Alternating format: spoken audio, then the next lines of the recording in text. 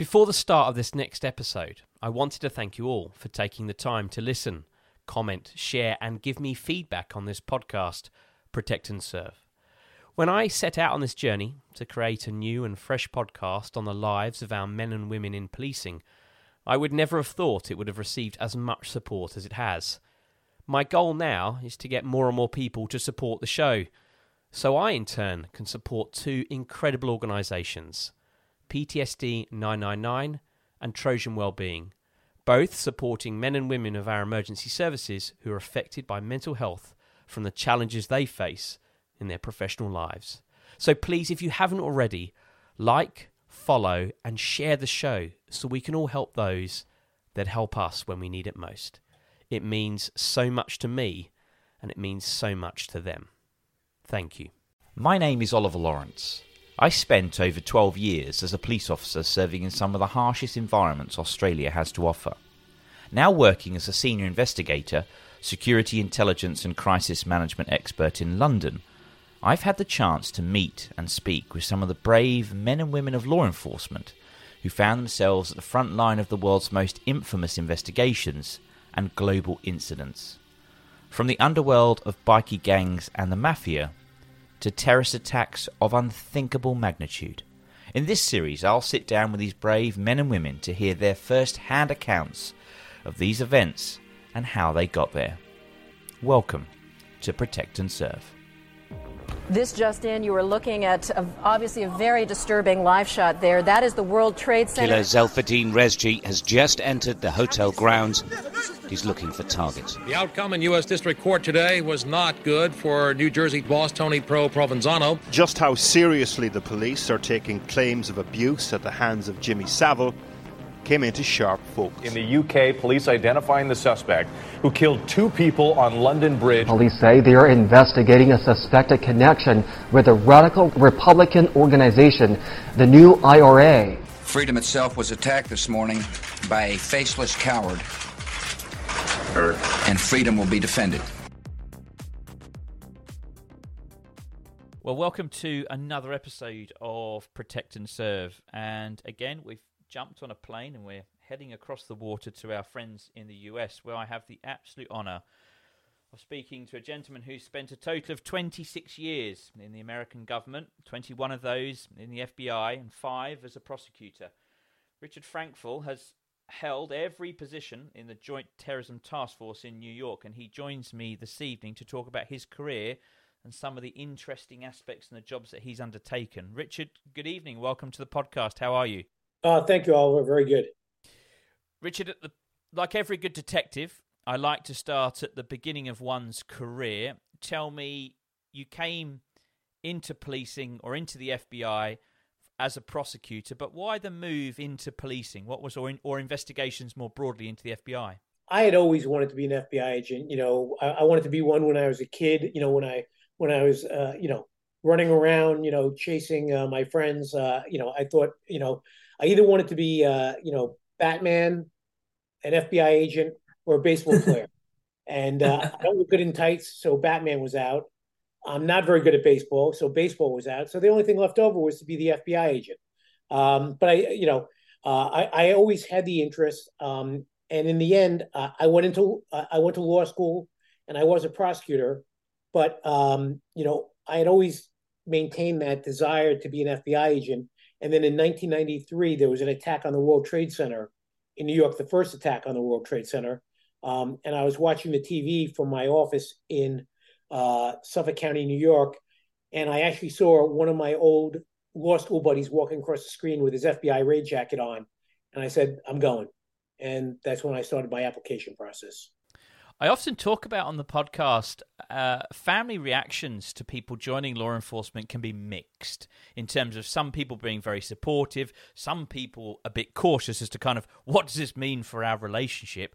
What was family's response? Obviously, you'd pursued this amazing career in law, but you've jumped across into the FBI. Was it positive feedback, or was there some resistance? Did you lose friends? No, I did not lose any friends. That's for sure. I had a little bit of pushback from my parents, who were very happy that their son, the lawyer, was a lawyer, and then all of a sudden their son, the lawyer, now is going into the FBI. So I did have a little bit of pushback from them, but then not enough to stop it. They, in fact, I think once I got into the FBI, they were very happy I was in the FBI, but the initial shock may have been a bit for them. And my girlfriend at the time, I guess, didn't have a problem with it because we're married, still. And that's a fascinating story in itself, because I will talk a bit later on, because one of the greatest support networks of any law enforcement officer right across the world is their family, because they give them the ability to not have to worry about what's going on at home and allow them to go and do their job so successfully. But I want to talk about your period between 95 and 96 when you walk through the gates of the FBI Academy. Policing and investigative work globally is a very complex vocation. There's lots of legislation to understand, policy, procedure, and protocols. How did you find the academic side of the training as well as the physical side? Well, the academic, I did not have much of a problem with. I'd gone to law school, I'd gone to college. It wasn't the same, but it was the same. In other words, if I was able to do it through that, I was able to do it in the FBI Academy. I will tell you, I was not the top of the class at the FBI Academy in academics, but I also wasn't the bottom. But it was very doable. They presented very well. Their goal is to train you, and so therefore, if you accept their training, you're able to do it. The physical was not that hard for me, only because I'd been an athlete. I will say I was never a great athlete, but I've always been an athlete. So the athletic part was not that hard. I was a wrestler in high school and for a year of college. So the defensive tactics also was not that hard for me. I had never boxed before, and the first time I ever put boxing gloves on was at the FBI Academy. So that was a real treat. But other than that, I actually enjoyed my time at the FBI Academy. The other thing is I had never really shot. I think I had shot a weapon once, a handgun. I was a Boy Scout, an Eagle Scout, so I had shot a shotgun, but I had never shot a handgun except one time as a prosecutor where they took us out, and it was a 5-shot or a 6-shot revolver, just so that you got the feel of what a gun felt like.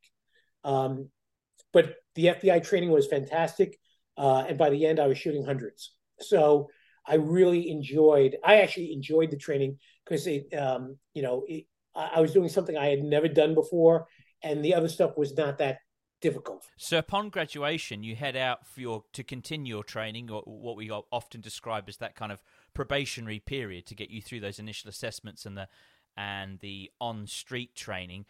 Was it a total different reality from the academy? Was this now the real world for you? You were starting to see real cases, understanding what your role was going to be as an FBI investigator? Yeah, no, it was very different. I will say, just going back for a second to the FBI Academy, the one thing that the FBI does have is Hogan's Alley, which I just rave about whenever I talk to my friends about it, because it's got everything there. It's got a deli, it's got housing, it's got a bank, and that bank has been robbed more than any other bank in the world. It gets robbed once a week, every year. And that's because that's where we do our final test for being an FBI agent. And so they'll rob a bank, and you'll come up in your FBI cars, and there'll be a shootout. So you'll actually be involved using simunition in a shootout. And of course, because these guys are very good at being bank robbers, they get away. And so now we have to go find them. And so we use our deductive reasoning, everything that we've been trained. We go back and we set up a command post, and we take the intelligence, and we interview witnesses, and we do all that. And then we go back and we find the bad guys. And then, usually they're going to be holed up in a hotel room.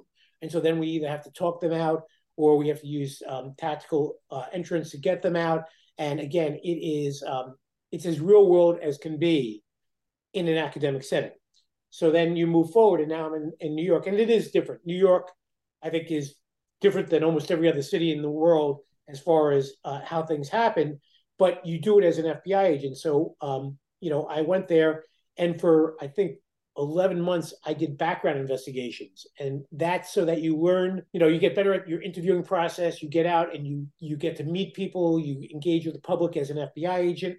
But while you're doing that, you're also helping out on arrests, so that you're getting a little bit of arrest practice and all that. And then from there, they actually move you over to surveillance operations, where you get to learn how to be a surveillance driver and actually learn how to follow people and, blend in, and then if need be, become overt and deal with those people when you arrest them.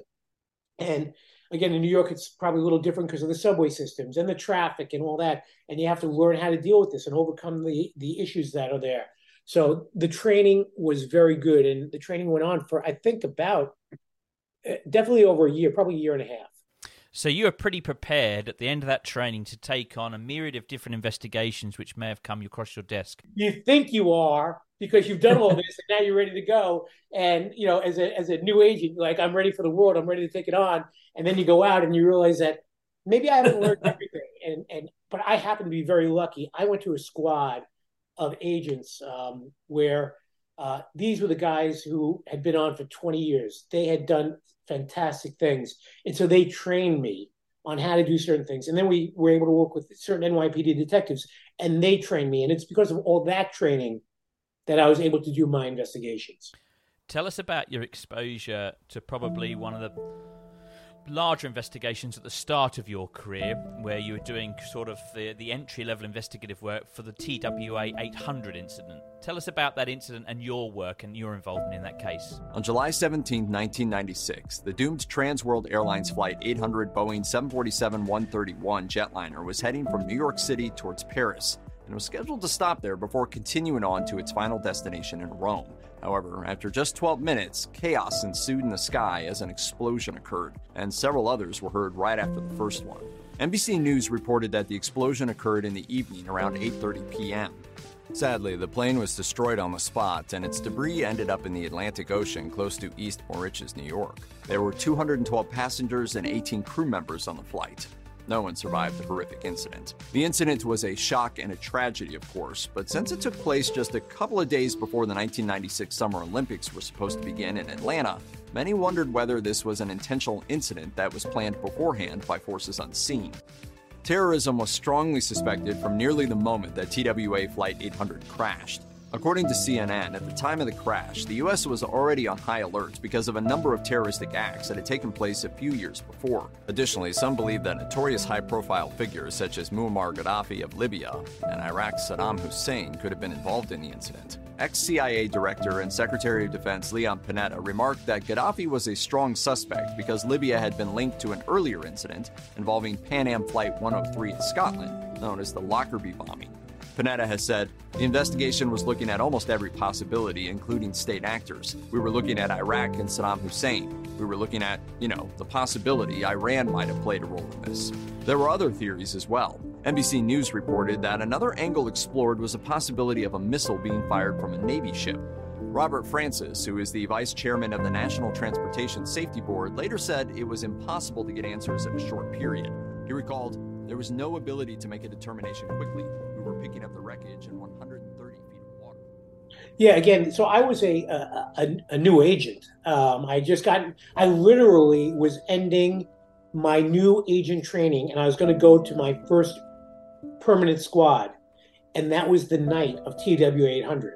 The next day I was going to go to the squad. So instead I got a phone call, and they said, you're going back out to Suffolk County, New York, which is where the plane exploded, off the coast of Suffolk County, and you're going to be a liaison person with Suffolk County law enforcement and the district attorney's office, because that's actually where I had worked for the last 5 years before entering the FBI. So I went out there and I did everything from guard duty to engaging with law enforcement to assisting other much more experienced agents when they had to go deal with their part of the investigation.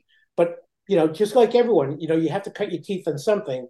And, as a brand new agent, I would have loved to have been a case agent on the case, but my duty was to help the other agents who were much more experienced. And that's what I did. What's it like at that age and with that junior experience going to take part in, it's recorded as being the third largest aviation disaster in American history. What's it like taking part in something so significant? You realize you're part of something very big. And you're just, at least I was just happy to be part of the investigation. I'm a new agent. I mean, I was 31 years old, so I wasn't a baby, but I also, in the FBI eyes, I was a baby because again, I was in there only about a year and a half, and now I'm working on one of the biggest cases in the FBI that's going on at the time, and so just to be part of that gave me a sense of purpose for being out there. And again, law enforcement at times is not the most exciting thing in the world. Working a gate to make sure that no one came in and disturbed evidence at 3:00 in the morning on a Sunday night is not very exciting. But to know that you're part of that case, it helps drive you through, and to know that, hey, listen, this is where I'm cutting my teeth. I will get to that next level down the line. And that came shortly thereafter when you transferred from that posting after your initial training to the team of, and correct me if I'm wrong, C16 within the organised crime investigations section, and you're overseeing kind of the outlets of the Gambino family investigations. Now, for our viewers that aren't familiar with organised crime and mafia groups in the US, tell us a little bit about the Gambino family and your work in organised crime. Talk about patronizing somebody. I mean, people would come in, they would fall all over themselves to kiss his ring. It would be like visiting the Pope. Carlo's motivation became get as rich as you can, as fast as you can. Gambino was hard to get on your radar screen. He was an elusive character, and I think very deliberately so. This guy was calling the shots, and those shots ended in murder. How he himself avoided being murdered is an astonishing mystery to me. The Gambinos did it all. Racketeering, gambling, loan sharking, extortion, money laundering, prostitution, fraud, hijacking, and fencing. But somehow, they remained hidden from the public eye. Illegal business was thriving while the police were helpless. And this lasted for whole generations, each mob boss passing the crown to another, until a strange twist in the story led to the end of the Gambinos as we know them. Sure. So they call it La Cosa Nostra, which is American Mafia. There are 5 families. And so in the New York office, which during the 70s, 80s, 90s, New York was the ground central for American Mafia at that time. You had the 5 families, and we actually had more than 5 squads of investigators looking into the organized crime at that point. John Gotti, who many people have heard about, had just been arrested. Sammy Gravano had just testified against him, and John was sentenced, I believe, to whether it was life imprisonment or something that equivalent to life. He had been sentenced. So I was coming in just at the end of that. So it was still very big in the news. You had also something that they called the commission case, which charged many members of La Cosa Nostra from different families. It was a very well-known case in the United States. And so coming to an organized crime squad at that point in my career, I was very excited. I was going to, again, C16, which was the Gambino La Cosa Nostra Family Investigative Squad. I was going to be one of the case agents investigating the Gottis and or other members of the Gambino family. And so I was very excited to join that squad. And that squad had on it the people who took down John Gotti. These are the people who had flipped Sammy Gravano. So I went, and they were now training me how to be an agent. You receive your training in the academy, but now you're receiving your street training. These are the guys who are teaching you actually how to go out and find bad guys, go out and how to find informants, go out and how to deal with the public and how to deal in finding these people. So it was a great time, and I received probably some of the best training of anyone ever in the FBI. The guys in my squad provided that. It must have been, was there a sense of intimidation in going up against such significant crime families? They say fear is actually a healthy thing to have because it makes you be on edge, and you're constantly alert and you're constantly aware of what's going on around you. If you're out there trying to find informants, liaising and working with the public, you must be constantly aware of what's happening around you. What was that feeling like in terms of knowing the entities that you're up against? It must have been. Was there a sense of intimidation in going up against such significant crime families? You know, they say fear is actually a healthy thing to have because it makes you be on edge and you're constantly alert and you're constantly aware of what's going on around you. If you're out there trying to find informants, liaising and working with the public, you must be constantly aware of what's happening around you. What was that feeling like in terms of knowing the entities that you're up against? Yeah, so when you go out, and especially, you know, when they don't know who I am, there's still some apprehension. But when they know who you are, because now I've talked to them and they know I'm an FBI agent. It's not like I'm undercover or covert, or a new agent. So now that I've gone and spoken to them, you're on edge, but you also know, at least with most of the people in La Cosa Nostra, they don't want to make it a federal case. They don't want to injure an FBI agent or worse, an FBI agent, because if they do, they know the hammer that would come down on them could be, earth shattering because they've hurt, or done something to an FBI agent. So you at least have that in the back of your mind. But then again, not everyone abides by the rule, so to speak. So yeah, you always had your head on a swivel.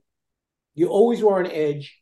And when I did engage with them, and we'd have witty repartee, let's say, when we were speaking to each other, or when I was serving them with papers because we were going to search them, or we wanted them to come into the office and give us their fingerprints for evidentiary purposes.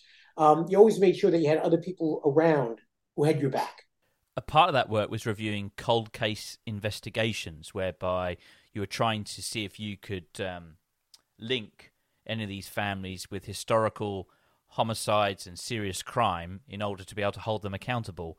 Were you able to have any breakthroughs with those cold case investigations, or do they still remain open today?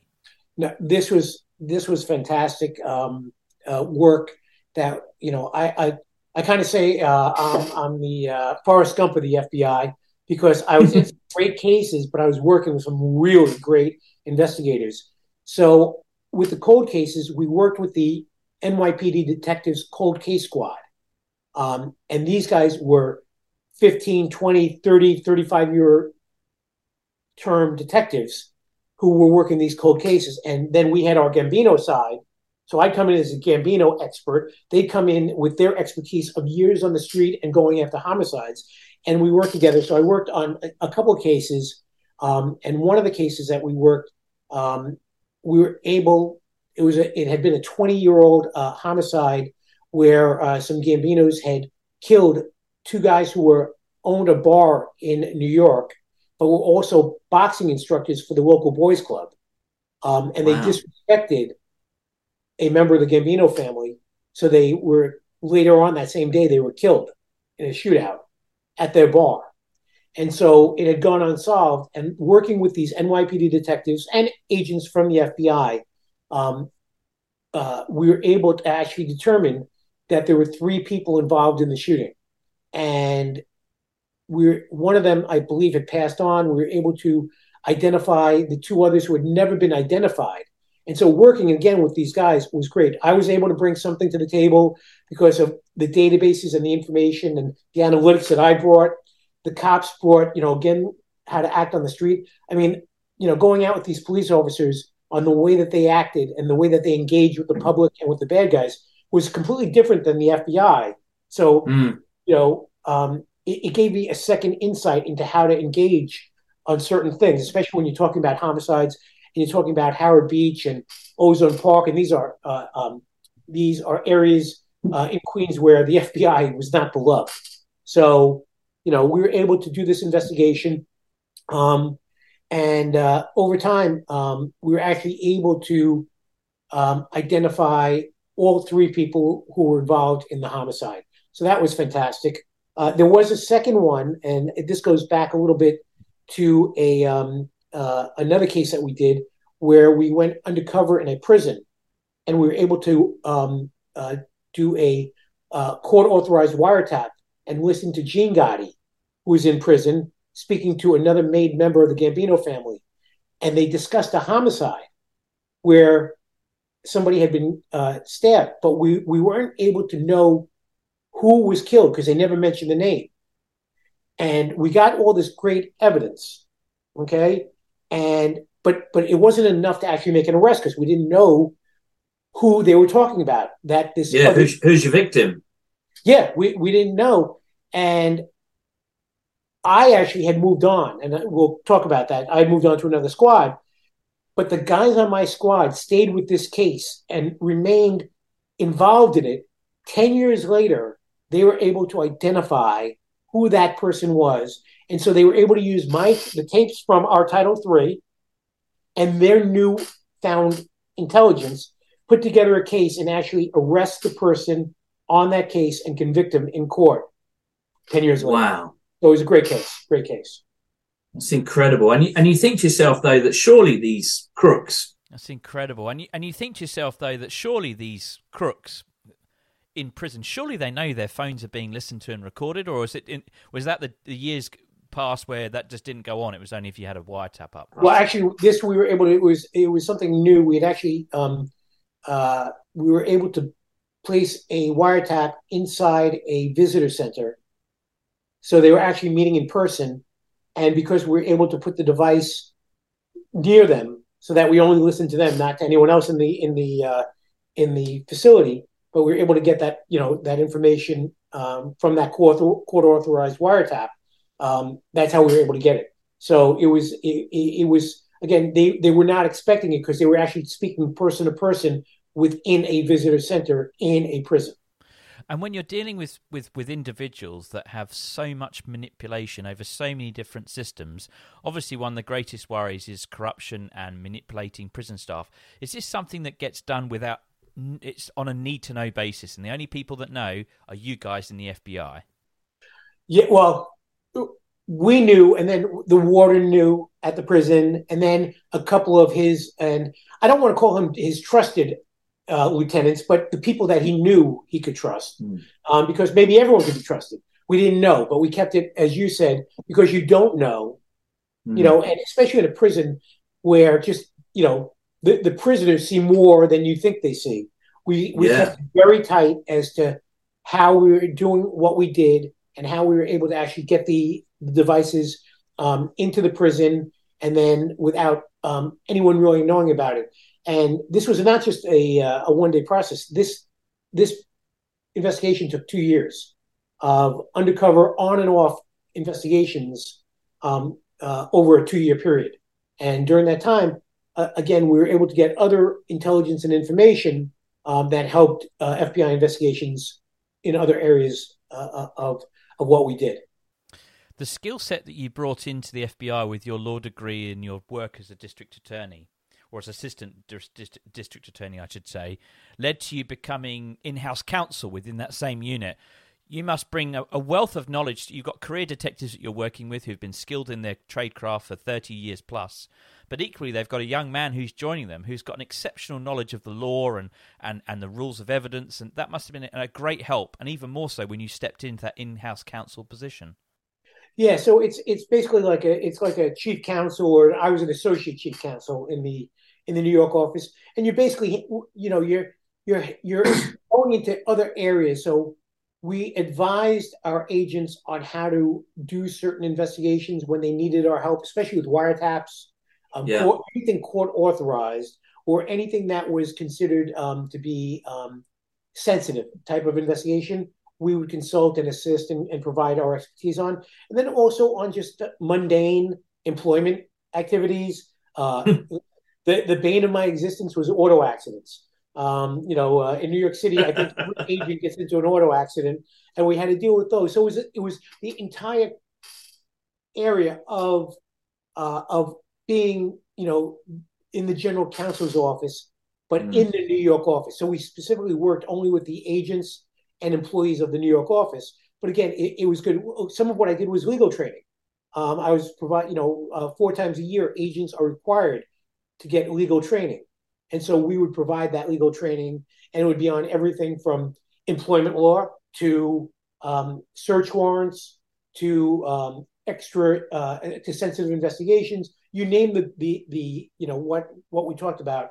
And then we would also provide legal advice if people were going to be doing search warrants or executing arrest warrants, and they were going to try to do something, and they wanted to know specific legal issues, we would handle that. It's incredible. And then you move, and this is an interesting movement, into hostage negotiation training. Was that an area of expertise that interested you? What led you in that arena and field? It's quite a particular one. Yeah. So actually, I believe I did this. I forget if I did it as an agent on the Gambino squad. I think I did. So I was actually still on the Gambino squad, but in the FBI, a lot of the agents in the FBI have a secondary duty. Everyone, we kind of joke around. It's like the Marines. Everyone's a Marine, a U.S. Marine, but then U.S. Marines are specialized into certain things. But everyone is still a U.S. Marine. In the FBI, agents are agents. That's what you are. And then a lot of us have secondary duties, though. So one of my secondary duties was legal counsel. Another secondary duty, which I was trained in, was to be a hostage negotiator. And I had no training before I entered the FBI. And they sent me down to Quantico, Virginia, which is the FBI Academy. And I went for specialized training in hostage negotiation, where I believe this was some of the best training I've ever been part of. And they train you in how to be a negotiator. And so I did that. And, then you have continuing training through your career. So every so often, we'd either have in-house training in New York, or we work with our local police departments, because a lot of the police departments in New York have their own negotiators. So we would work with them on their cases.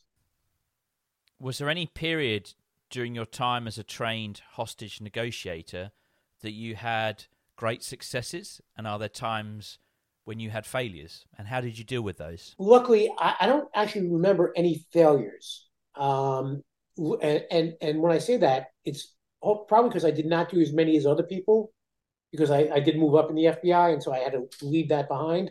We were involved in a couple of cases where we were able to get back. Somebody had been kidnapped in the Philippines, and we were working. We are always working, by the way, with case squads, with other people. We're just the negotiators. We were not doing certain other things that were going on. But the person in the Philippines was successfully reunited with his family. We had a case actually in Iraq where a reporter was kidnapped, and working with the family and with others,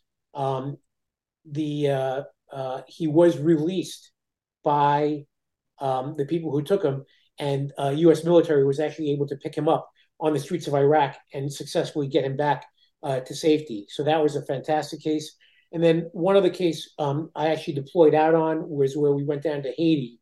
And in Haiti, there were during this time there were weekly hostage issues, people being taken, and we were down there, and successfully we were able to recover 2 individuals who had been kidnapped separately, and both were successfully returned to their families.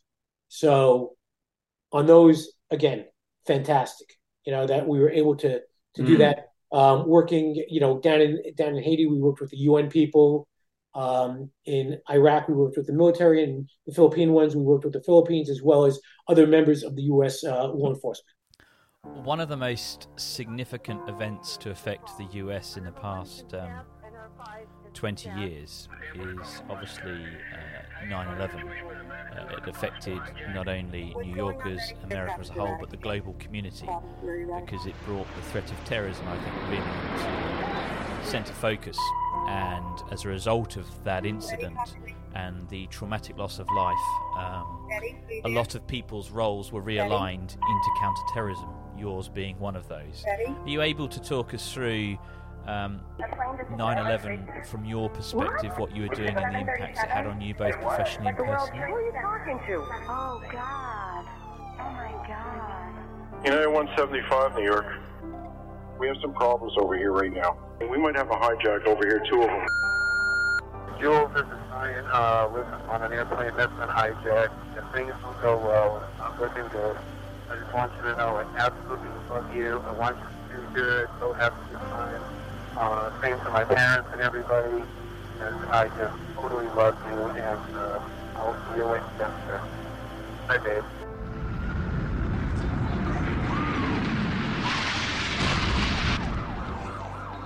What are those people going to do? All the elevators are blocked out. Oh my God. So both towers are now. Okay, I got an aircraft 6 miles east of the White House. Crystal City, just north of Crystal City. Just to the north of your town.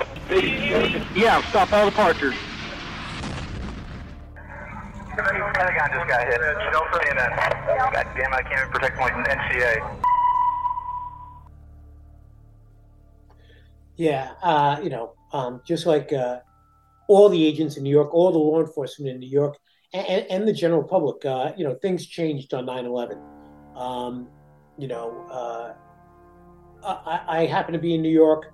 I was in the office at 26 Federal Plaza, which is downtown, about 5 blocks from the towers, and I was actually going to a meeting about hostage negotiating, just to get some training or whatever we were going to do, and that's when the first plane hit, and we felt the rumble, and we actually thought, because 26 Federal Plaza is an older building, we go, uh-oh, something happened in the elevator shaft. Something we really had no idea.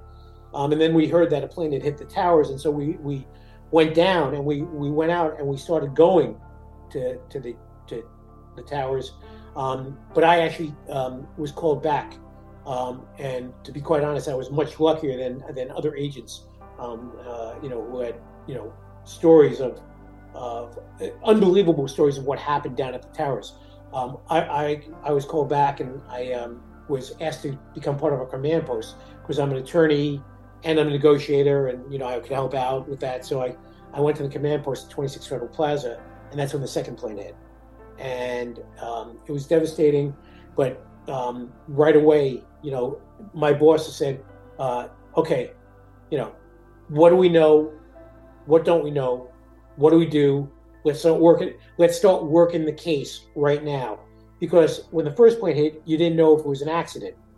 When the second plane hit, you knew it wasn't an accident.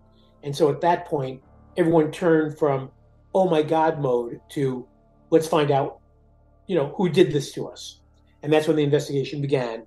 Again, I was just, I wasn't a fly on the wall, but I was close to it, and I maintained my presence with that. Because I was a negotiator, I was actually asked later in the day to go work with the SWAT team in case SWAT was deployed anywhere. And so we basically went to a street corner, and we sat on a street corner for a day waiting to be deployed. But because the investigation was just spinning up and the people who committed the act were on those planes, there was nowhere to deploy the SWAT team of the FBI, at least at that point in time. And so from there, I was asked to help out again with legal matters, but also to just become one of the agents covering leads. There were a lot of leads to be run down.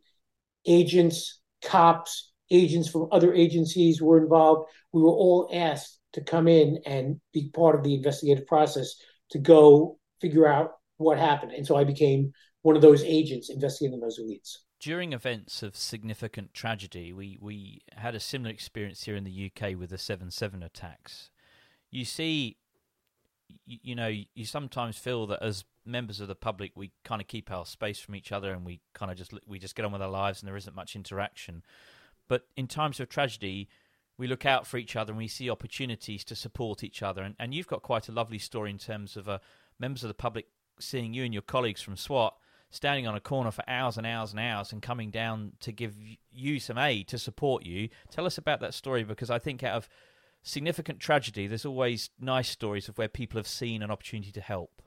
Yeah, there were a couple of things that happened, but one of them was, we were sitting on that street corner. We had been there for 8 hours, 10 hours, and we're just sitting there, and all of a sudden a car, a station wagon, pulls up, and woman, man, probably in their 30s, get out of the car, and they go to their trunk, and they pull out of their trunk water and power bars, energy bars.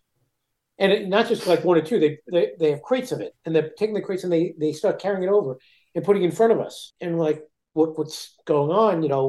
And they go, well, this is for you guys. And we're like, oh, well, thank you very much. And we help them, bring it down. We're like, well, who can we thank? Because this is fantastic. We thought it was a corporation that had bought it for us and everything. And we actually they tell us that they said, no, they were in an apartment and they saw us from down the street and that we had been there for so long and that we were just sitting there and they saw that we didn't have food or water or anything, we were just basically waiting. So they went out to a grocery store on their own, bought this all on their own and brought it to us and we're just placing it there. And that's when we realized, if you looked in the car, their baby was in the back seat. And literally, wow, that's what must have happened. They left their apartment, they went and bought this first, and they didn't want anything for it. They were just thanking us for doing what we do. And to be quite frank, the FBI, we don't get thanked that often. Usually if the FBI shows up at your door, it's not for a good reason. And so it was very heartwarming. That little act of kindness was almost like a sea change. And then something that just, when you'd come into New York after 9/11 for the first couple of months, you'd go down the highway. And because no one was allowed to drive for a certain amount of time because of the attack and because they had to get the emergency vehicles and everything, when you drive down the highway, people on the side with signs and they'd be cheering for you. And again, wow, that's something that I'm used to, where people are cheering for us just because we're going to do what we're going to do our job. We're going to go do what we're paid to do, but what is our career, what is our calling? And that is to find out who committed these acts. And from that point onwards, am I right in saying that you transferred into the counterterrorism division of the FBI to carry out these investigations and to be part of the investigative process? Yeah, I actually took, what you'd call a voluntary demotion because I left being an attorney, which is a supervisory role, so to speak, and I went back to being a street agent, on a squad. It was the threat squad in New York, and the threat squad, had been around. It was actually a different squad prior to 9/11. It was the K squad. But because of 9/11, they greatly expanded the Joint Terrorism Task Force. There were only a few squads prior to 9/11. After 9/11, it blossomed to 15 squads. And one of the squads they called the Threat Squad. And this squad was to go out and basically run down any threat in the New York region. So I went there as an agent. And then after a certain amount of time, I was actually promoted up and I became the supervisor of that same squad. And then during that period of time, your squad is responsible for all the calls that are coming in, a level of oversight over the calls that are coming in from members of the public, other agencies, as to concerns, as to threats to New York itself. And I think we spoke about it off air that we're talking conservatively over the 2 years that you're there, between 10 and 16,000 calls, of which your team is assessing proactively 2,000 of those, which were justified to be looked at in particular. And then onwards from that, you're looking at 20 to 40 cases which require some level of investigation. So the workload was very, very high during that period, yeah? Yeah, this squad, which prior to 9/11 had probably 15 people, and again, they were doing other type of work. After 9/11, it's now 70 investigators. We have 3 shifts, so we're working 24/7 on these threats. And if a case came in, it had to be investigated. So we took, for our squad alone, 2,000 investigations during that period. And then anywhere from 8 to 14,000, we doled out to other investigative agencies to help us. So all the threats were looked into. It was just, we looked into certain of those. And then while looking into them, some of them turned out to be nothing, okay? Some of them, though, turned out to be criminal, that people committing criminal acts. And so we would give that to a criminal squad or the police and let them investigate that. But then there was that handful of cases that became full cases in the FBI for terrorism. And one case actually became a fairly well-known case that was tried, where they were able to identify and arrest individuals who wanted to blow up the gas tanks at JFK International Airport and cause destruction, kill hundreds of people, etc. And that call came in through this call center. So, if you're doing it as a batting average, it was a terrible batting average. But if you look at it from we cannot let another terrorist attack happen to the best of our ability, then it was well worth our effort of going through 20,000, or 2,000 to 16,000 threats, but finding this one. And of course, there were others, but finding that one, that paid for itself. The events of 9/11 appear to have changed quite dramatically the careers of many investigators in the FBI in terms of, as you say, the huge expansion of counterterrorism investigations and a need to be on high alert in terms of these concerns from members of the public and other agencies about maybe potential further threats. Do you think your career would have still gone into the counterterrorism direction, or did you have your eyes set on other aspects of the investigative work prior to 9/11? Yeah, you know what? Prior to 9/11, I was an attorney, for the Bureau. I might have stayed in that for a while. I had done my time in organized crime. I might have stayed on the criminal side. The good thing about the FBI also is that, we do a lot of different things. So if I wanted to expand my horizons and go into public corruption or something else, listen, I might have ended up in counterterrorism too, or in counterintelligence. But because of 9/11, there was no doubt in my mind that I wanted to be, I wanted to go after terrorists at that point. And then your move in roughly about 2004 across to the JFK airport, the threat squad that looked into threats against aviation. That's a very unique, particular area of expertise. What kind of pushed you in that direction? I had been working on the threat squad, which was, again, a 24/7 operation. And not that I wanted to change, but I thought maybe something different would be advantageous to me and to the FBI, so that you don't get burned out or whatever. So I changed a little bit. We were still doing threats, but I went to JFK, and I'd flown out of JFK my entire life. So I knew the airport, but I didn't realize really what JFK was about until I got there. JFK is a city unto itself. It's got thousands, tens of thousands of people who work there, hundreds of thousands who go through the airport. It's got its own little life there. And so while we were doing threats to both, we handled both the criminal side and the terrorism side. So it kind of expanded my horizons there. We had organized crime at the airport, which is a well-known thing. If you go back to the Lufthansa case, which is a famous case that Goodfellas talks about, the movie Goodfellas. JFK has always had this interaction with FBI and with investigations, but then after 9/11, it became a focal point on terrorism. And so I wanted to be part of that group and also learn new things and continue to expand my career. The 9/11 incident also opened up, Afghanistan as an area of conflict, because Al Qaeda and its leader Osama bin Laden were predominantly based there, and that obviously led to future conflicts in terms of combating terrorism and the threat of Al Qaeda on the global security, which was led by the Americans and supported by NATO and other countries such as the UK and elsewhere. You deployed to Afghanistan yourself for 4 months.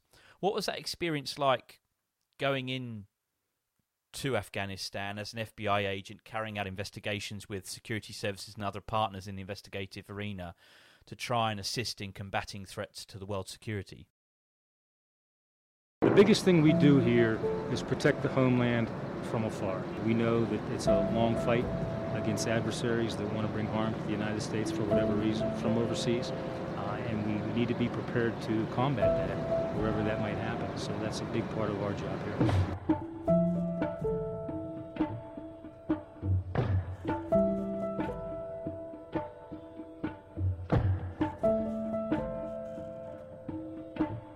The FBI is the shield in the United States of America. What 911 taught us is that you can't defend from the shoreline of the United States of America against terrorism. You have to have the shield extended globally.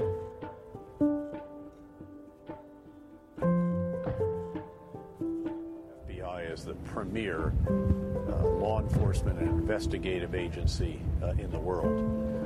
And so when it contributes to this kind of effort, it brings unique capabilities.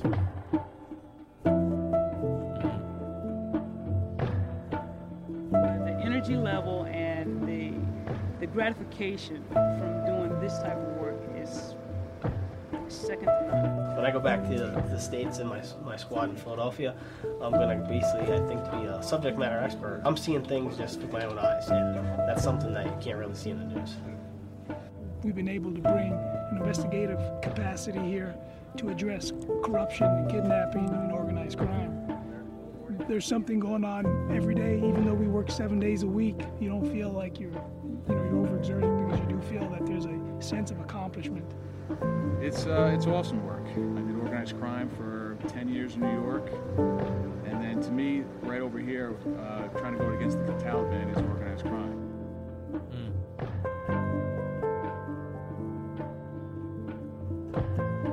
It's a highly professional organization. It's disciplined, serious, mission-oriented, always focused. And so, as the United States ambassador, I got to say that when it comes to just trying to inspire all the tribes of the U.S. mission here, I like to have the FBI tribe out front.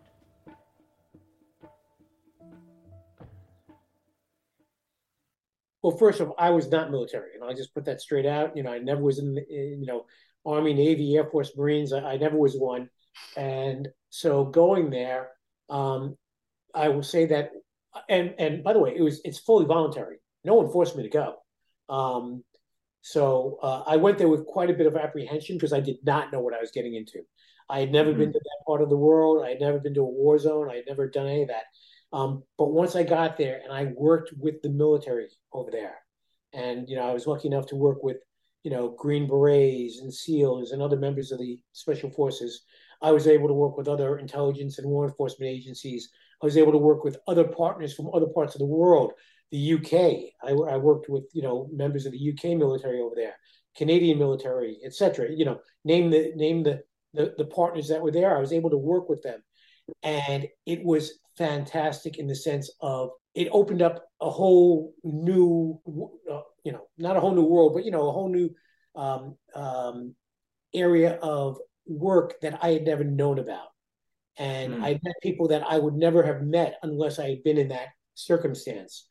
And it also was, in my belief, it was invaluable in how it helped the United States, because our goal there was to, one, help protect the military. So we were doing some counterintelligence work, but also we were there to assist the military if they identified any connections to threats to U.S. or our allies. And so when we were there, if they identified phone numbers, addresses, if somebody mentioned something about somewhere in the United States or elsewhere, we were there on the ground to assist. We helped with the interviews of people who were apprehended, who were thought to be a threat to the United States or to its partners. And so they were able to do those interviews. And so I went there as the deputy on-scene commander. So, I helped supervise and provide assistance both to the FBI agents who were there and to the military when needed. Was it a busy posting for you during those 4 months? Was it a period of intense work? Yeah, and there are no days off over there. You work your shift, but then at times, especially when you go, when you're on base, it's a certain way you work. Then when you go off base and you're going out to the forward operating bases, it's a completely different type of life out there. And then when you're actually working and doing the interviews, it's an ongoing process of taking interviews, evaluating the interviews, and then determining if there's actionable intelligence within those interviews. And if so, then to immediately jump on that.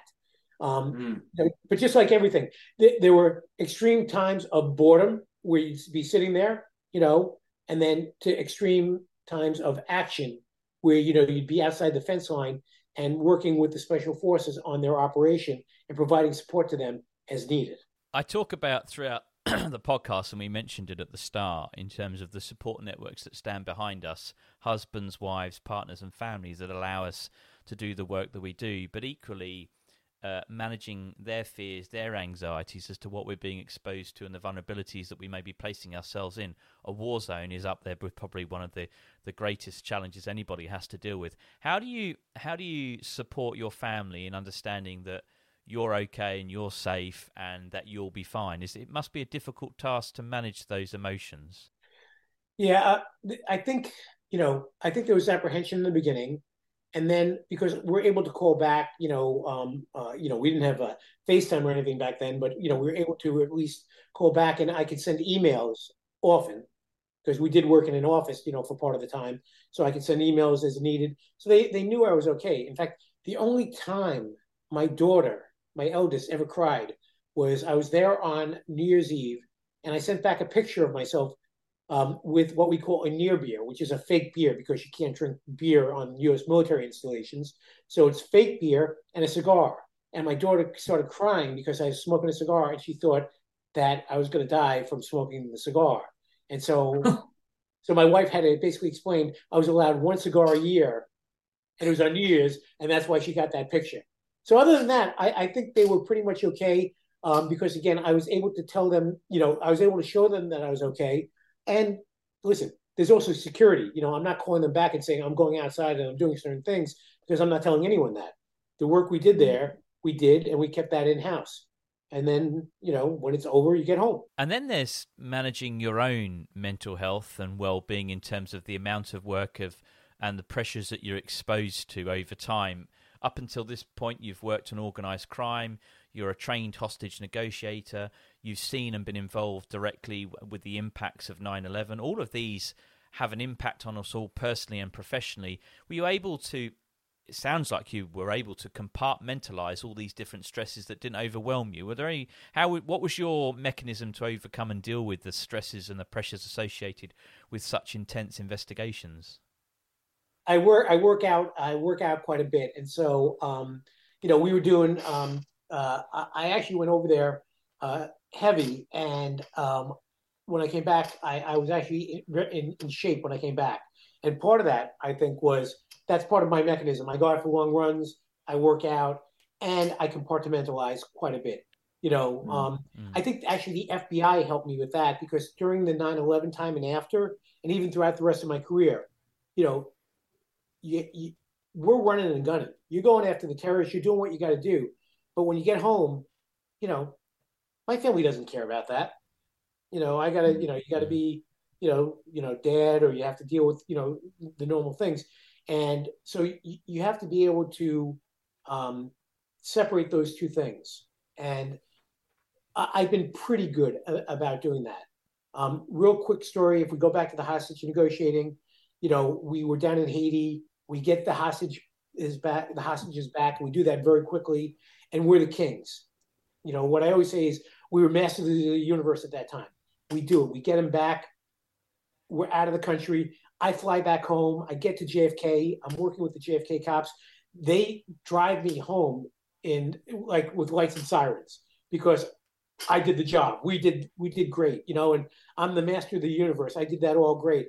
I get to my house. I get to the door, open the door, and I figure my wife is going to be, oh, you're the hero. She literally goes, here's your kid. There's a dirty diaper. We got 20 minutes. We're going out, and you're driving because I'm drinking. Hey, you better compartmentalize because you're not the master of the universe. Welcome back to Earth.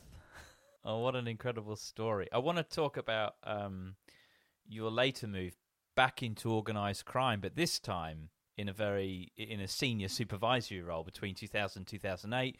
You're overseeing organised crime investigations within the Mafia, but this time as a boss within the FBI. What's the difference suddenly? You're taking on a leadership position, you're overseeing the management of FBI agents that are carrying out that work. You're more strategic now, you're overseeing budgets, you're understanding kind of where you've got ends you need to prop up or support. You've got the whole HR component, which is often the downfall of many supervisory roles in policing. How was that transition back into organised crime, but at a supervisory level? Not as much fun. You're not going out as much. You get to go out a little bit, but again, you're not the guy kicking in the door or talking to the mob guys. Your guys are doing that. Your team is doing that. The men and women of the FBI are out there every day and they're doing that. Now I'm supervising that, in a higher position, and listen, it was good because I got to see a lot more of the FBI. Yeah. But I missed that. I missed the street a little bit, but it was good because, again, one thing I think I'm good at, and again, maybe this goes to compartmentalization, but I can see that, I'm able to look at one thing and then look at the next and look at the next. And so I think I was able to handle those issues well. Plus, the guy who was above me within organized crime was a fantastic friend of mine, who was he was the assistant special agent in charge. And together, I think we were able to do a lot of good work on organized crime. He came from going after Asian organized crime. I came from the La Cosa Nostra side. So together, we now had that different experiences that we were able to use and help direct the squads. And then it's only a short time before then you move back into counterterrorism, into the New York office, into a reactive branch, which again you're overseeing. And again, a significant team that you're leading, because now you're looking into a response team that looks into WMD response, terrorism threats in various different forms. Was the counterterrorism bug one that you wanted to get back involved in? Is that why you kind of moved out of organised crime and back into what were familiar surroundings for quite some time? Yeah, I definitely was aiming to get back to counterterrorism. It's where I wanted to go. I was very happy that they brought me back there. And, working with, I knew a lot of the agents. I knew a lot of the detectives. I joke around a little bit about it, when I say this, but I also say it from a place of love. The New York Joint Terrorism Task Force is the oldest, it's the biggest, and it's the best. And I wanted to be part of the best. Okay. We were going out, again, they were doing cases that were just, fantastic. I mean, they had done the embassy bombing cases. They had done all these fantastic cases in the past, and now we were doing other cases going after the terrorists around the world, based out of the New York office. And so, getting onto the Joint Terrorism Task Force and having my focus more CONUS-based, but still dealing with around the world, was what I wanted to do. I wanted to come back. I'm a New Yorker. I was very happy that the New York Joint Terrorism Task Force was focused on protecting New York and the United States. One of the other challenges that we faced as a global community when it comes to terrorism and countering it is understanding how people are radicalized, the information that they're fed through, what makes them become individuals who want to hurt and destroy communities by way of, leaving incendiary devices and other bits and pieces which cause harm. You oversaw and took part in an investigation where there were threats made towards synagogues to blow aircraft up by one individual and some counterparts who are radicalized in the jail community. Can you tell us a little bit about that investigation, the challenges of dealing with people that are radicalized inside prisons? Yeah, we were given this information through one of our sources that there was somebody who had approached him and wanted to commit an act of terrorism. And, as the case progressed a little bit, he talked about that he wanted to shoot down a plane that was carrying soldiers that was going to Afghanistan, because there's a base in upstate New York where that would come out of. And so we were able to not only use our informant, but start working on that case and figuring out a way to have him commit the act in a sting operation, but protect soldiers, and the plane. But what also happened during that time is he said, well, that's not enough. I also want to kill Jews. And, how do I do that? And where do we do? And basically, he was going to, he wanted to blow up some synagogues in the Bronx. And he identified the synagogues.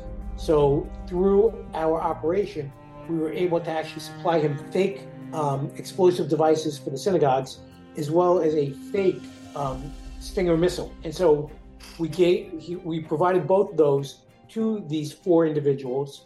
And on the day of the operation, We had surveillance operations follow them down from the place in upstate New York, or in not upstate New York, but outside of New York City.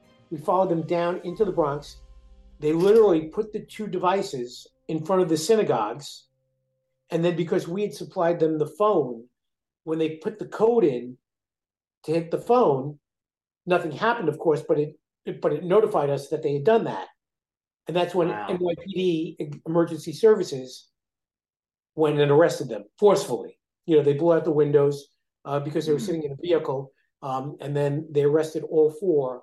And all 4, we arrested them for actively trying to blow up the synagogues. And we still have those devices. They look like explosive devices. And then we took it down, though, before they were allowed to go up and try to shoot down the plane, even though we had it under our control. And that Stinger missile was a fake missile. It was decided that they wanted to make the arrest as quick as possible so that there would be no possible threat to the community. And so they were taken down at that point.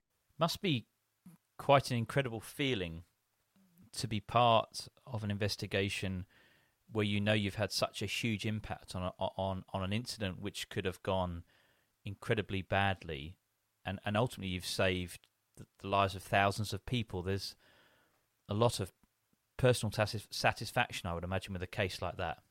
Yeah, I mean, listen, I have no trouble talking about myself, and the FBI were very good at claiming responsibility, for that, for solving cases. But on this one, I will say, I supervised it. I was, the ASAC on it.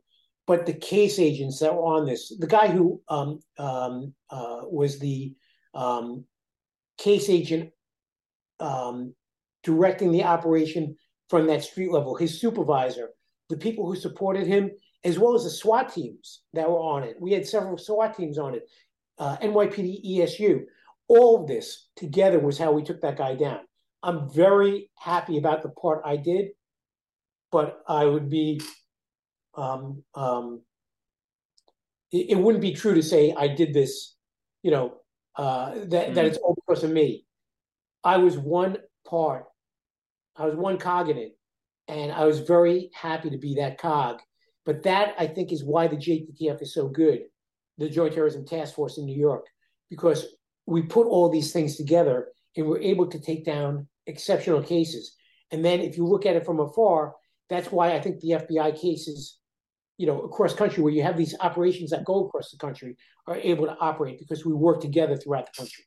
And then an extra layer of complexity in the world of countering terrorism is then managing the individuals that go overseas to undertake training at camps in various different countries.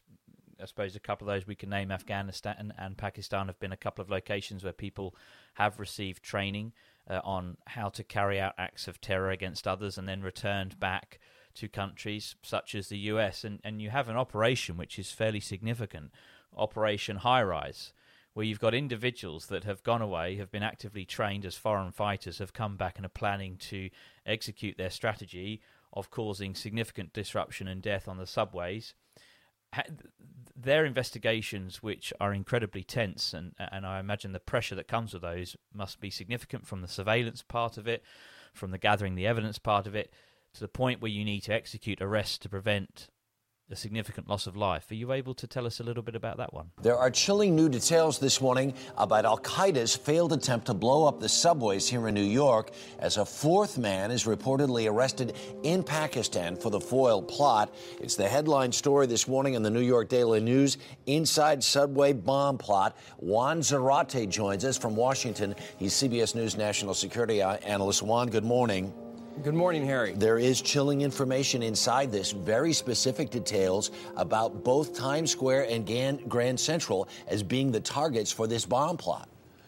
Yeah, Harry, this underscores the importance of this plot and the disruption. This is one of the most serious plots we've seen from Al-Qaeda since 9/11, and we know that the four individuals who were recruited to hit the subway lines in New York were planning on dispersing throughout the system, hitting it at rush hour, and putting themselves in place to have maximum impact on the trains themselves. And so this is a chilling reminder again that Al-Qaeda was intending on hitting the New York subway system. And it's very important to remember that these guys grew up out in Queens. These are not foreign born. This does not come from some foreign source. They were able to go out. They were trained in Pakistan, to come back, let those ideas germinate, and then get somewhat close to actually pulling it off. That's right, Harry. And this has been a disturbing trend over the past year and a half, where you've seen Americans who have been drawn to the fight in places like Afghanistan or Pakistan or even Somalia are then tapped by Al-Qaeda or these organized terrorist organizations to possibly go back to the United States to hit targets in the homeland. That's what makes this particularly dangerous. It's also interesting to me, as I was looking through this, you realize just how replicatable something like this is. Even if Zazi and his pals failed, it's not to say it won't be tried again. No, that's right, Harry. And we know that the terrorists, Al-Qaeda and others, have targeted trains in the past. London in 2005, Moscow in 2004, Moscow just again recently this year. And so this is a target of choice for the terrorists, and I think they know how to do it, unfortunately, and we have to be vigilant about it. And maybe much easier to get on a subway train than it is to get on an airplane. That's right, that, and you get maximum impact, especially at the time of a rush hour where you've got people packed in, creating havoc. Yeah, this case was, Operation High Rise was unbelievable, in how everyone worked together successfully to take down this operation. The operation did not start in New York. This was actually out of the Denver office of the FBI, and through intelligence, they were able to determine that an individual was coming to New York to blow up the subways. And so we began surveillance on him out of the Denver office, and we had to hand off surveillance 3 or 4 times as he's coming into New York. And at this point, all we have is him. But then through our analytics, working with our analysts, working with other agencies, we're able to determine that he had probably traveled with 2 other individuals. So now we have 3 individuals, but now we have to identify the other 2. And so we identified those 2 individuals. So now we've got 3 that we're looking at. But we don't know that it's just 3. So we actually have to now expand the universe of these 3 individuals and track down who they know. And so now, we're looking at opening up other investigations to determine who is who and who's connected to what. By the way, these 3 individuals that were the main focus of this case had never been on the radar of the FBI. And so this all started from a stop-start to now we're going 100 miles an hour. And we're literally going 100 miles an hour across the U.S. trying to track these guys. And they make it to New York, and they come into New York, and a whole investigative thing goes on where they do find out that we are onto them, so they get rid of the evidence that we were going to get. Oh, wow. Oh, yeah. So now we've got to find new evidence on them. And going back to the Denver office, they're actually able to find out where this individual was making his explosive devices. And they've got now the forensics from there. So now we've got the forensics. And then we've got other videotapes of them trying to buy the precursors to explosives in certain stores in the Denver area. Well, now that they're in New York, we now have to check every store that sells these precursors. They sell them in pool stores. They sell them in Home Depots, in home goods stores. They sell them, in hardware stores. We're able to get everyone in the tri-state area, involved in law enforcement to go out to every hardware store, every pool store, hundreds of stores through the tri-state area. I think in less than a day, we were able to determine if anything was sold that would have been important to us throughout the tri-state area. It was an unbelievable investigative work that was done to determine that. And then, because we also now believe that these people have talked to other people, we don't know. So we've got to go out and find out what else is known. We execute search warrants one night. I think we executed 10 search warrants in one night, all together at the same time. And that had to happen. It was just an ongoing work of investigation that was done by the Joint Terrorism Task Force and all of our partners. Again, being the biggest, it does help that we're able to bring in all of these other departments. And so we're able to do this. And in the end, we were able to arrest all 3 individuals. 2 of them pled guilty. 1 went to trial and was convicted after trial based upon, by the way, information provided by the 2 co-defendants. So we're able to get all 3, and they're still in jail. Another investigation, the last one I want to really touch on, is your experiences in Somalia with the Westgate shopping mall incident, which you know very closely. You were deployed there, you carried out investigations and oversaw them. It was a matter which, again, affected global communities because not only was there a significant loss of life of children in that incident, there are often a number of global agencies that are called upon in times of crisis globally, and the FBI is one of those. Tell us a little bit about that investigation again, flying out of the country, slightly out of your comfort zone in terms of in a country that you don't have much experience in, but having to try and deal with and overcome and investigate a very, very complex set of events which has led to a high loss of life. Reportedly being held under siege. Shoppers are held by gunmen, and unconfirmed reports indicate that several people have been shot.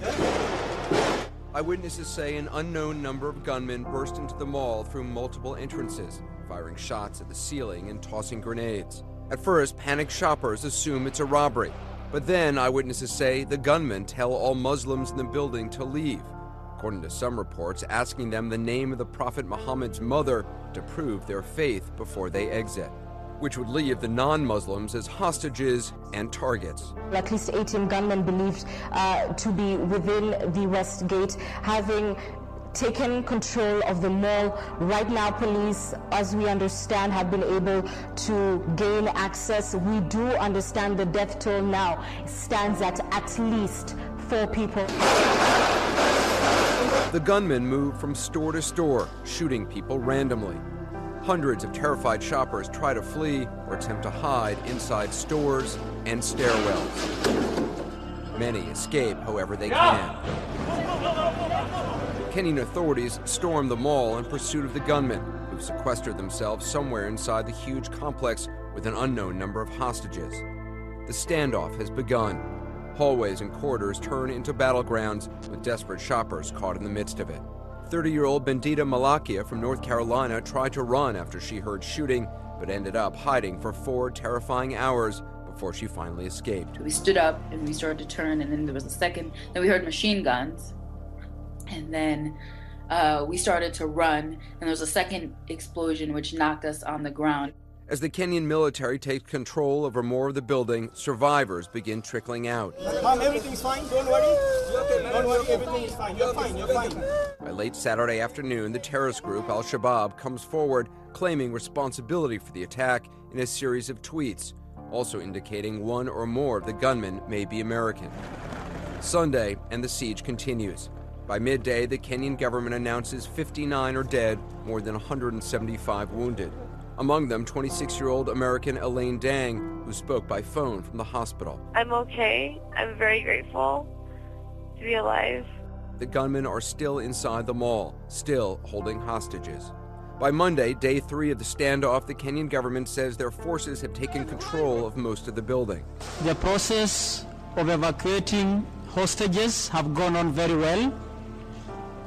And we are very certain that, if any, there are very, very little hostages in the building. But later in the day, heavy gunfire. 62 confirmed dead. The 4th day of the standoff has now begun.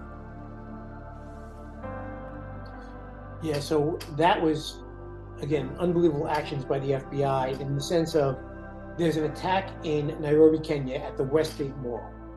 And the attack happens, and then we start getting intelligence and information that, 50, 60, 70 people might have been killed, hundreds injured, and this might have been done by, numerous terrorists. And so we start, we see that that's happening, and so we start getting ready, thinking that maybe we're going to be asked to help out. The New York office has helped on other cases in Africa, and it's an extraterritorial squads that we have that will go and actually investigate in other countries when allowed. And so we begin the process of dealing with our ambassador as well as with the locals in Kenya, with Kenyan authorities to see if they will let us in country. And we have a legal attaché who is based in Kenya, and he starts the process of talking to law enforcement and intelligence assets over there to see if they will let us in to assist them. He gets us permission, and we fly over. We actually fly over with 80 people. Wow. And, it's investigators, it's forensic experts. We have a forensic anthropologist. We have engineers, because the mall has been it seems like it's been blown up because the middle section caved in. And so we're going to have to do this search in the middle of basically a caved in building. So we're bringing in our engineers who are experts. We're bringing in people who will protect us. We're bringing in our hostage rescue team goes with us.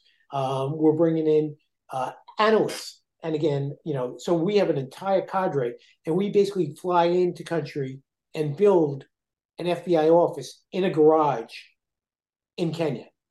And so we begin this investigation. And again, we are invited in by the Kenyans. We're there to assist them. This is their case.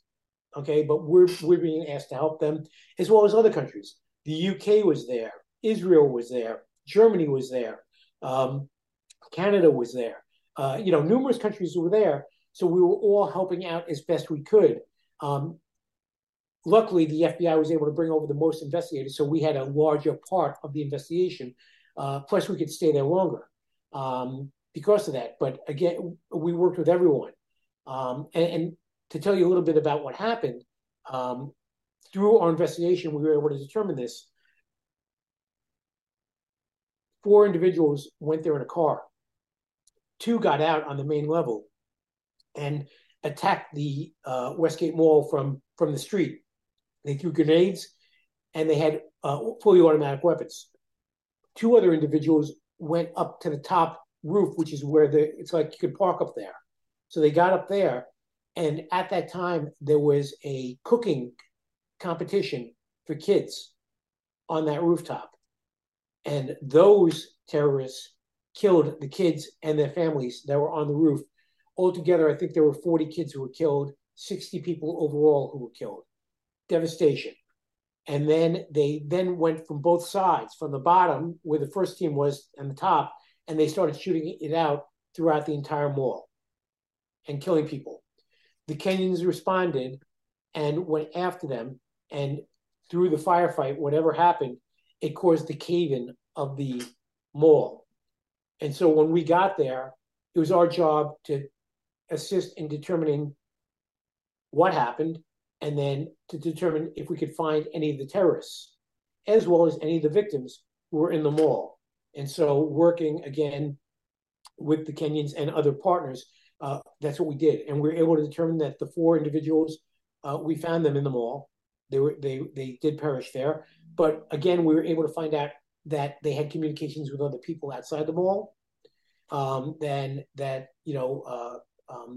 That money was involved, that phone cards, we were able to find the phone cards, other evidence.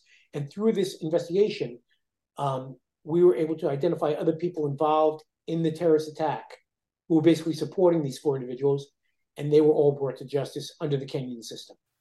Again, another very confronting investigation full of significant trauma. And I think from my experiences of policing, it's one thing to deal with trauma and death of an adult, be it from road trauma or a suicide or from a homicide investigation. But it's another thing to be dealing with the loss of life of a child in such horrific circumstances. How do you support your teams through that? I think it's fair to say not everybody can compartmentalize it as well as some of us.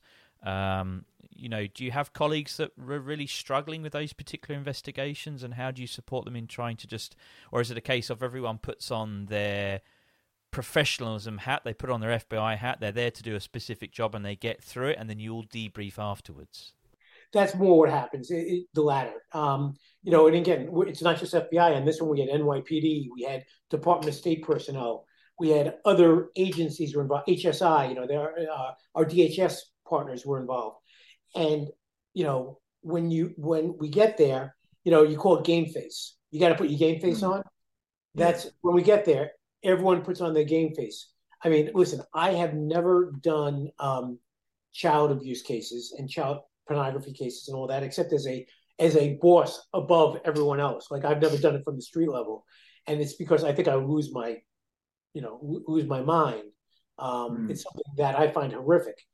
This was kind of like that, but again, because this is the job and it's the job that we volunteered for and that we signed up for, the job, get it done. Go there. Let's see what we can accomplish. And the focus is get justice for those kids to the best that we can. And for us, it was finding those involved, and anyone who was involved who's not dead, bring them to justice. And so that's, I think, how we get through it. And then, you'll debrief after, and we'll talk about it a little bit. We'll go for a run. We'll drink a couple of beers. We'll tell some stories, and we'll kind of, let the pressure off to a degree. And, luckily, and when I say this luckily for us, I think that was enough for the group that was there. Okay. And if it wasn't, we do provide other assistance. But, while we're there, it was all about doing the job. 2016, you finished up your career with the FBI, which has been filled with some incredible touchstone moments. As I said from the outset, you've held every position in the Joint Terrorism Task Force in New York, an incredible achievement in itself. When you left the FBI and you handed in your badge on that particular day, was it a sad moment for you, or was it a moment where you were ready to move on to your next challenge? Both. It was incredibly sad. My wife cried. I didn't, but my wife did. But I left because for reasons that a lot of people leave the government. Got to pay for colleges. Got to listen. The government paid me well, but I have expenses and I had to deal with those. And it was probably that right time. Plus, there is a end date on your career. Sooner or later, there's going to be an end date. And so you just have, I like being the master of my domain in that I can determine what my end date is and not having somebody else determine that date. And so that, I think, gave me a little bit of comfort that, okay, I'm going out on my own when it's time for me to go. And so that's how it kind of worked out. When I joined the Bureau, when I came to the New York office, I was offered a car ride into Manhattan. But I'm a New Yorker. I came from New York. I don't need a car ride. I hopped on the Iron Horse. I hopped on the train and the subway to get in. And so on the last day, I'm in the Newark division of the FBI because now I'm the special agent in charge of the Newark office, which is New Jersey. But it's on the train line. And so somebody offered me a ride back to my house, and I said, nope, it's okay. And they go, well, how are you going to get home? I'm going to go home on the way I came into the FBI. I got on the Iron Horse, and I took that train back into Manhattan and back home to Long Island. So it was it kind of made it full circle. It's a lovely way to end. And when you look back on your 21 years in law enforcement, would there be anything that you would change or do slightly different, or you would live that same path again? You know what? Whenever things changed, and a couple of times it didn't change, because I wanted it to, it's because of the way the FBI does things. It all worked out for the right reason. I kind of looked back and said, should I have joined the FBI earlier in my career? But then I would have lost the 5 years as being a prosecutor, which I think definitely helped me in my career. And then I look at it and go, should I have stayed longer in the FBI? But then my kids might not have been able to go to college because I couldn't afford it, So there's a little bit of, I think I would have liked to have done certain things a little different, but in the end, I think everything worked out for the best because it's life and it's the way it happened. Well, Richard, the last hour and 20 minutes of our conversations have flown by. It's been quite incredible to hear your stories and your career over 21 years in law enforcement and 5 years as a deputy district attorney. On behalf of my team here at the Protect and Serve podcast, we thank you ever so much for your service, not only to New Yorkers, but the global community in helping us keep safe and to hold those accountable that wish to challenge and make the world unsafe. Your work has been incredible, so thank you for that. And we wish you all the very best for your future endeavours in your investigative and legal work. Thank you, Oliver. It was great being here, and all the best to you. This podcast is brought to you by the Public Safety Foundation. The Public Safety Foundation and its supporters are on a mission to make the UK the safest place to live, work and raise a family. This crime-fighting mission is one that many of Protect and Serve's guests have contributed to. Find out more and join those already supporting the Foundation's mission by visiting publicsafetyfoundation.uk. Protect and Serve is an independent podcast hosted, produced and edited by Oliver Lawrence.